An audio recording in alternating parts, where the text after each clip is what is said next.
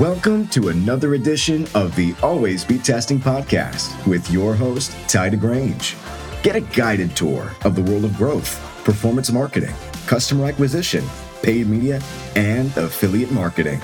We talk with industry experts and discuss experiments and their learnings in growth, marketing, and life. Time to nerd out, check your biases at the door, and have some fun talking about data-driven growth and lessons learned. Hello. Welcome to the Always Be Testing podcast. I'm your host, Ty DeGrange, and I'm thrilled today to have Adam Robinson. What's up, man? Hey, Ty. How are you? Thanks for having me. I'm good. I am excited to dive in with you and talk about all the things, retention and business and life. We dive into some learnings here, and it's usually a lot of fun. And let's roll in and do it. Let's do it. Yeah, so Adam Robinson, for those of you who don't know in the audience, he's the CEO of retention.com. He's had some awesome learnings in various areas in business. He's made some really great build in public kind of comments and in candor and his experiences in building, and really excited to dive into it. He's a prominent D2C e-com personality and business person in marketing in the Austin area. It's nice to be here in the same area with you. So let's jump in. And as we were just talking about, if you are a D2C person in the Austin area and you want to get involved in, if a listener is, and you want to get involved in my direct consumer wake surf club, I do it once a month in the evening on Wednesdays. Email me, adam@retention.com. I would love to invite you. There you go. It's a good call to action, right? Let's get people involved right away. Yeah. Just right off the bat. Beautiful. So Adam, tell us about your background. How did you get into all this stuff? I was a trader. I lived in New York. I worked at Lehman Brothers and traded credit default swaps for 10 years. They made a movie about that called The Big Short. When I showed up in New York, my roommate started Vimeo, the video sharing website, in my apartment. I watched that whole thing happen, and it made me think that I wanted to be like him. And I did. So that's amazing. After the financial crisis, I quit, and I'm like, I've saved some money. I could spend it on business school, or I could spend it trying to make myself an entrepreneur. So I opted for the latter. And it just started this 5-year like bare knuckle brawl. It was horrible trying to get my first company to sustainable. And it happened to be that it ended up being in the email marketing space. I don't particularly care about email. I know a lot about it now, but like, it wasn't like, follow your passion. Okay, email marketing, right? Like I was working on 5 different things and it happened to work. So 10 years later, I ended up knowing a shitload about email. And that company was a really good lifestyle business, but it was in competition with MailChimp and Klaviyo, which is just like it's a horrible space to be in. Like, it's like, I like to say it's like selling cola against Coke and Pepsi. It's like super mature. The products are very undifferentiated. Like, it's all brand and they're spending billions of dollars on marketing. It's just impossible to compete.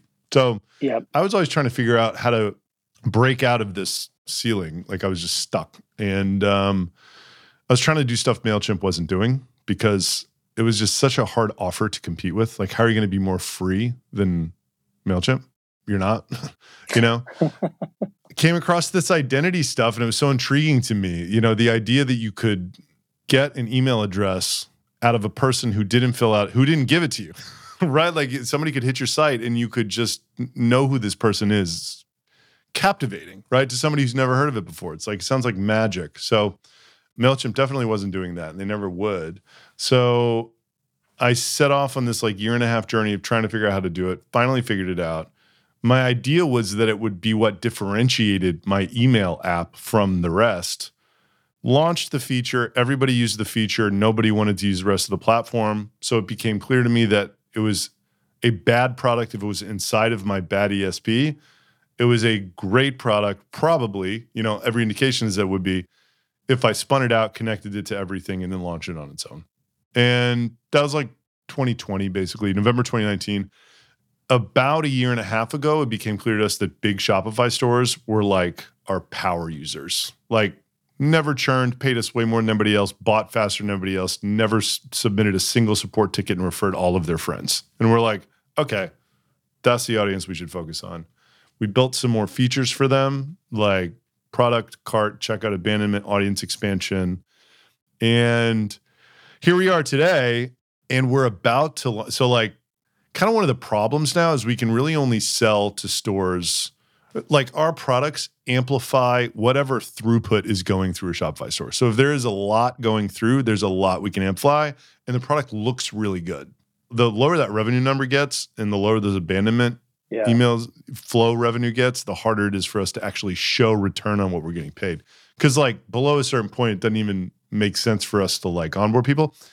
I'm really excited that we're about to launch a $60 a month product for everybody. And the problem that it is solving is massive. So I call it the signal gap problem. There's all of this stuff happening on your Shopify site. Apple is ratcheting down every day on the events that can actually make it to Meta and Klaviyo. On April 23rd this year, they ratcheted Meta and Klaviyo back to 7 days for tracking people, which is a massive fucking problem. Like if somebody clicks through on an ad, it used to track them for a year, right? 6 months, whatever.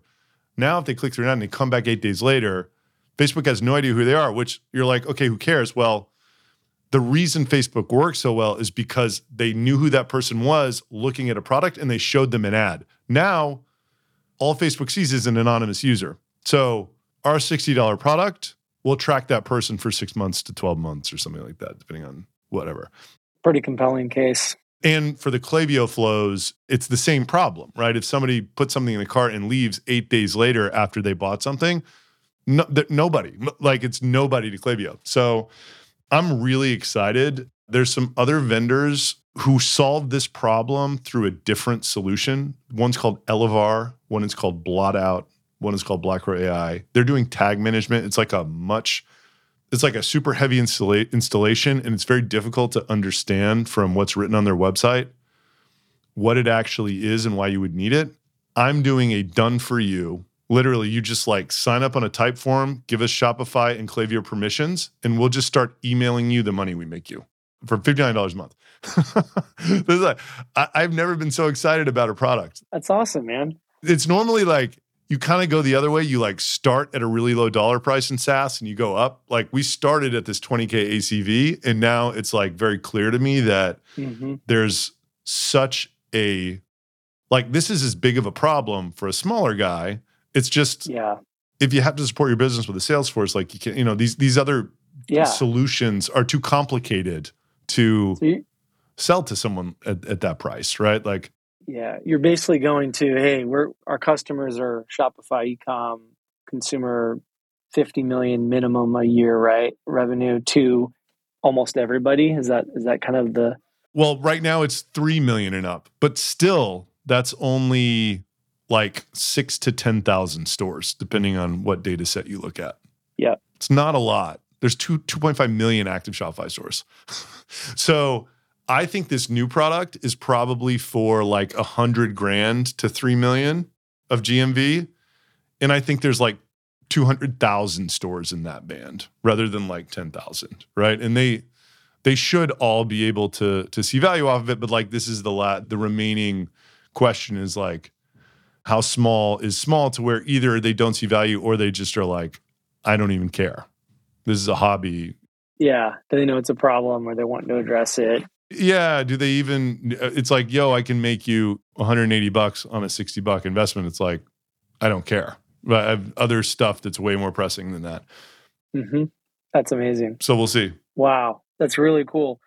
For the brands that are already engaged in the retention product, and I want to dive into the new product too, but like, what are some of the big like outcomes you've seen with retention, with some of the core product? So the core product, like I said before, it's like True Classic and Dr. Squash are two of our biggest customers. They both make over $500,000 every month, and they pay us like 10 to 20 grand. That is not indicative of a normal store. So like the dynamic with our product, like I said, is like the more volume that's going through, the more we can capture and amplify. And our pricing doesn't increase like that. Like we just couldn't charge Dr. Squatch $2 million a year to like use our product. Pricing doesn't work like that. Yeah. So it's a little unrepresentative of what a normal outcome would be for somebody who has like a $5 million store or like a $3 million store. We do like to beat other channels on a 12-month basis very comfortably. So if like people are looking for 2 to 3x, it's like I think 4 to 5x over the course of 12 months. Like given the holiday, it will kick up and then it will calm down afterwards for a lot of D2C. At the smaller end, which is like a 3 million, like that's what we're trying to do. Be at least 5x over 12 months. You know. Yeah, that efficiency is awesome to be able to say, hey, you're going to add something that's significantly more efficient than a lot of other levers you can pull is huge. Yeah. That's amazing. It's a high bar. You know, I've questioned whether that's even the right sales strategy because kind of a problem we have right now, this is how our deal is structured. I don't know if it's going to be like this forever, but we have a 60-day opt-out. And basically it's like a 12-month deal with a 60-day opt-out. And basically the performance kind of accumulates over the course of the year because like one of the products is we're just selling the people a list of emails. And these emails, they come back and they repeat purchase. And kind of the only way to look at how that list performed over the course of the year is look at how many purchases there were over the course of the year. I think the only way to test it is do a holdout test. You hold out 5%, don't mail them, you mail the other ones, and then you see what the incremental would be that way. But like when you're talking about ROI of a list, it's just going to go up over the course of a year as these emails buy and we give you more emails. But then we're like holding this gun to our head saying, if you don't see what you want in 60 days, just quit. It's confusing to me whether we're doing the right thing or not with pricing. Yeah, I think a lot of businesses in our world struggle with that a little bit to determine like, how do we offer a ton of value, but don't undercut ourselves or go too far, you know? Yeah, or just set expectations in the wrong way, Mm-hmm. which I think is a large part of it. Absolutely. It's like you want to move fast, but if you move too fast, then you're not explaining it well enough. It might be a good segue a little bit. You've talked a little bit about like lessons learned. What are some of those big lessons you've learned this year? Oh, God. For background on this year, in October of last year, and it's currently July 27th, in October of last year, we had 6 employees, and we were at 13 million ARR. We hired like 50 in 60 days because we identified the Shopify audience as our perfect candidate. And then we didn't know a lot about the universe. So like we sort of overestimated the size of the market. And then we were also we were overselling people, like just because of how it all played out, you know, it was like, So the overselling people and overestimating the size of the market made us think that the TAM was actually I thought there was 50,000 stores that we could sell to. And it turns out there's like 6 to 10, right? And I thought we were doing a $30,000 deal, and it turns out we're doing a $16,000 or $18,000 deal. So like this opportunity set's just like way different than I thought. Mm-hmm. So like we hired too many people, you know. I had this vision of in the beginning, like let's have a lot of people creating demand out there with these partner channels and agencies and events and everything else, and then we'll have just like a few AEs who are just flooded with all this demand. And I thought culturally that's like a great thing for an org. Mm-hmm. Like a salesperson's on a phone and they're like, if you don't buy this right now, I have like 4 other calls today. Like it's just a good mindset to be in. Yep. Creates scarcity and demand. It's like overestimating the TAM and overselling people. It's like I made this crazy goal to get to 50 million ARR by the end of the year, and we were at 15 at the end of last year. And we hired too many people. Then all of a sudden it's like, well, we like these people. And by the way, like in April 1st, like everything stopped for people selling into these stores that we sell into. Like for whatever reason, it was just this weird slowdown. So we kind of pivoted the org to be like hunters. And then last week, which like, it's just a different feel, right? Like everyone's calendar is 20% full rather than like a few people's calendars 120% full. Mm-hmm. And then our VP sales, he has his reasons. He just had a kid. He resigned last week. And then we decided do we replace this guy, or should we just take our sales team from 15 to 4 and go back to, what we had intended originally before all this happened? So that was like something that happened in sales org. Wow. We're hiring for 5 roles right now. It's not like we're sort of, oh my God, like the walls are on fire. Like, I think we're going to generate like $350,000 of free cash this month. Like, it's not a, oh my God, we're like, we need to get smaller. We need to get smaller for. So like things that I learned, I felt like there was this land grab that needed to happen. And I was like very desperate. It was like a FOMO feeling, almost like buying crypto at the highs, very similar. Like, and it's just not who our team is as a company. It's not, there's this saying, what got you here won't get you there. But like, I don't think that the fundamental elements of what I deem an excellent business, or what I would look at and be like, that is the best business, which is like, in many ways, what I had before we did this. Like, to me, it's like, I love in SaaS, super high revenue per employee, super high capital efficiency. I like profitable companies with strong growth. I like kind of this paradigm. It's not necessarily an inbound sales model, but this paradigm where it kind of always feels like it's busting at the seams as it's growing. And that's because like product's getting pulled out of you. You're at the right size to where it feels like the market's pulling product out of you. And any company, you can fuck that dynamic up by just like having 3 times as many people in a department as there should be, right? So there's just a lot of lessons in there. I also felt very desperate to get our brand out there, and I just sponsored anything and everything, newsletters, podcasts, this, that, the other. And like the other lesson is, when you're doing that and you're living that way and you're hiring people and they're spending money too, it just sets a horrible, cancerous sort of, literally like a death. Like, we would have never been profitable, no matter how much money we made, if I kept living like that.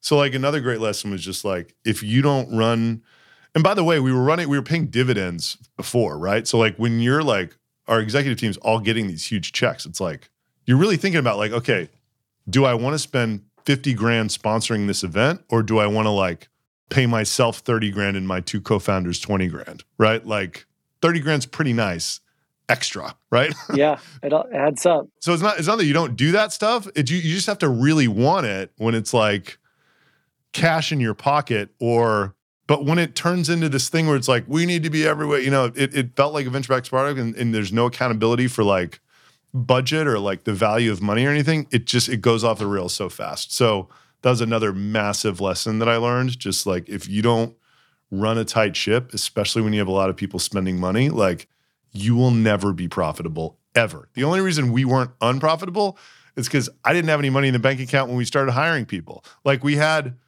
$600,000 of free cash flow, but we were distributing it out. There was only a couple $100,000 in the bank account. So like, we couldn't burn. It just got to the point where it's like, all right, now we have to stop spending money. And by the way, this is terrifying. Like, we have to like fix this problem somehow. So that's another huge lesson that I hope no one has to learn, because it's just brutal.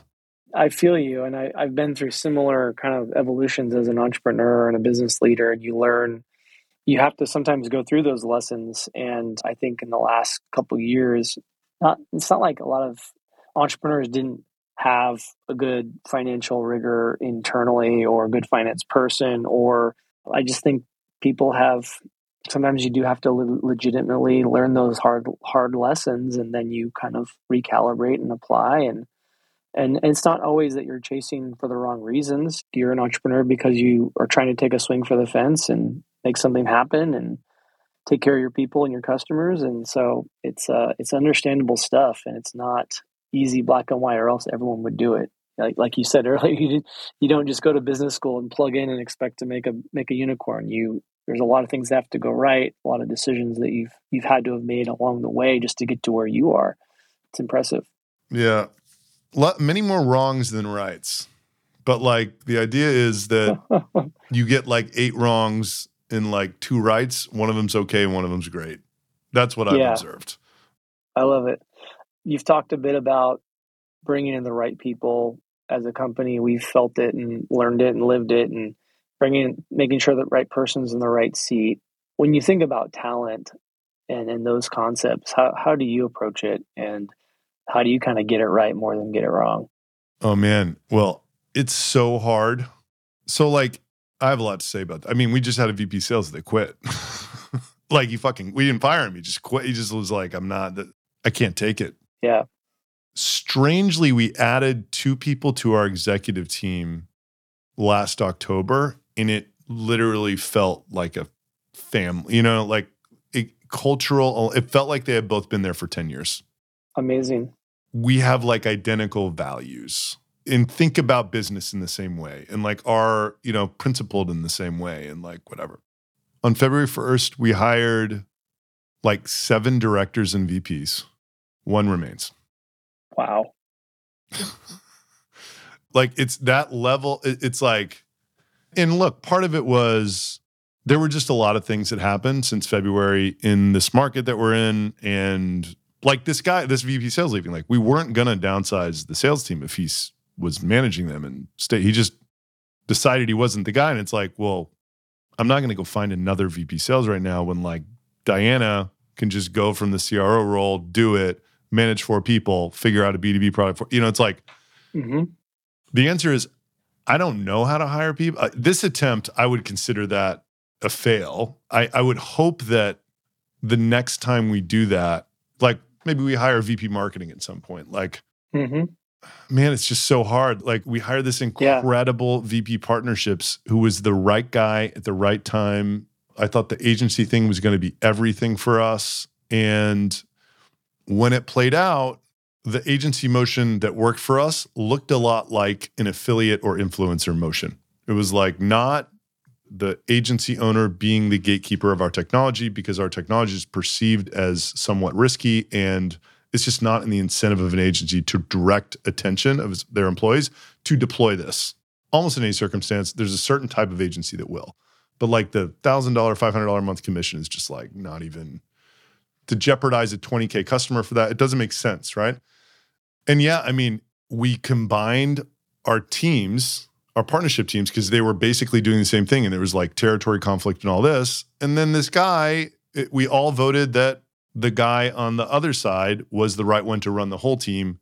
And then you're in a situation where it's like, okay, this guy's making like, 3 times as much as the guy that's going to be his boss. And he's VP partnership. The other guy's director of affiliate. Like it doesn't work, right? So like, I don't know how I would have ever foreseen that. But this guy's incredible.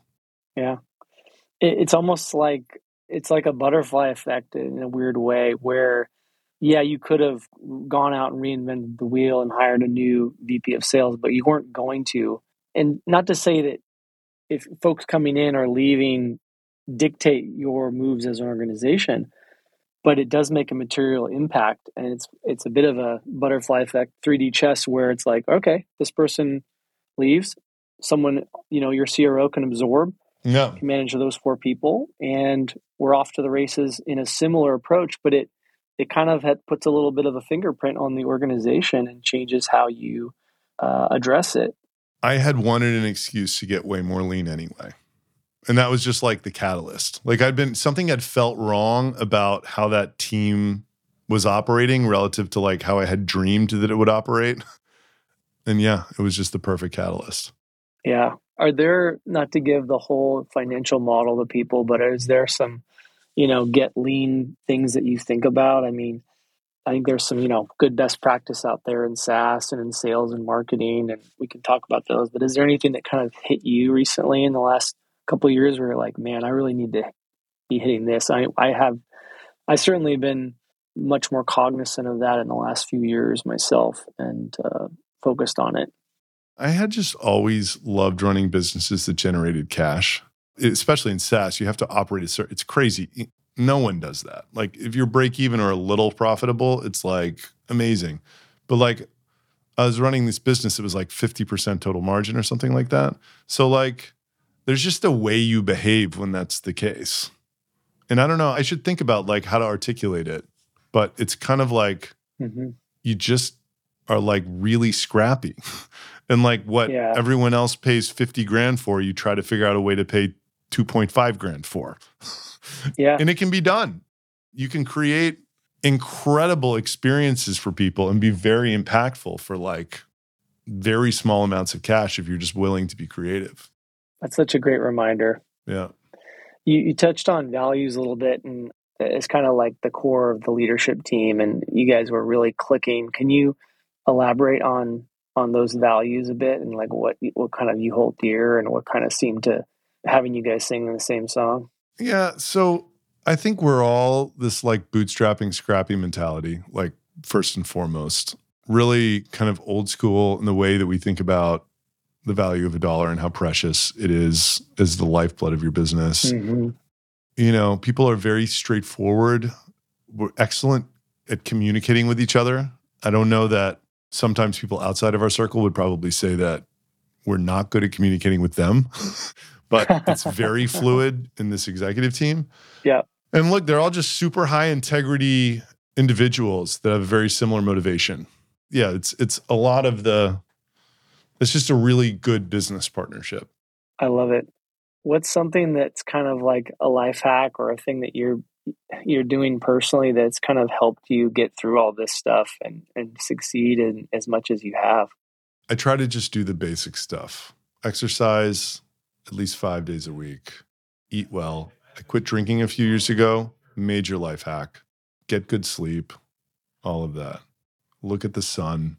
Like go outside during the middle of the day and just like look at the blue sky and like let the sun hit my skin. Like all of the stuff that you can't really measure, but I just think it's like the core, like community, spend a lot of time with family. I have a 10-month-old daughter. So like just really nice. There's not really much else, but like when I'm not here, I'm trying to do stuff that is very basic human needs, time-tested happiness stuff. Yeah, that's amazing. Couldn't have said it better. What do leaders need to do more of? What do they need to do less of? So I'll tell you what I'm trying to do. I am trying to do more focusing on less things, if that makes sense. So like not have 10 things to do at once, literally like have a list that's like 2 things or 3 things maybe. And until those are done, I'm not going to my sub list that I am constantly adding stuff to. That's what I think I should be doing more of. I love it. This is awesome, man. I could go on for hours. I know you got your surfing. I want to be respectful of your time because I think this has been a good 30 minutes of juicy bits, and we can always pick up more in the future. And excited to venture out into the surf world with you, and hopefully see you at the little gathering tonight. But yeah, I just want to thank you for coming on. It's been awesome to chat with you, Adam. Well, thanks, Ty. I know we can go deep on a lot of things and nerd out on other stuff too, I'm sure. And hopefully we'll get together in person soon. So rock and roll. Well, take care. Appreciate you, Adam. Thanks for coming on.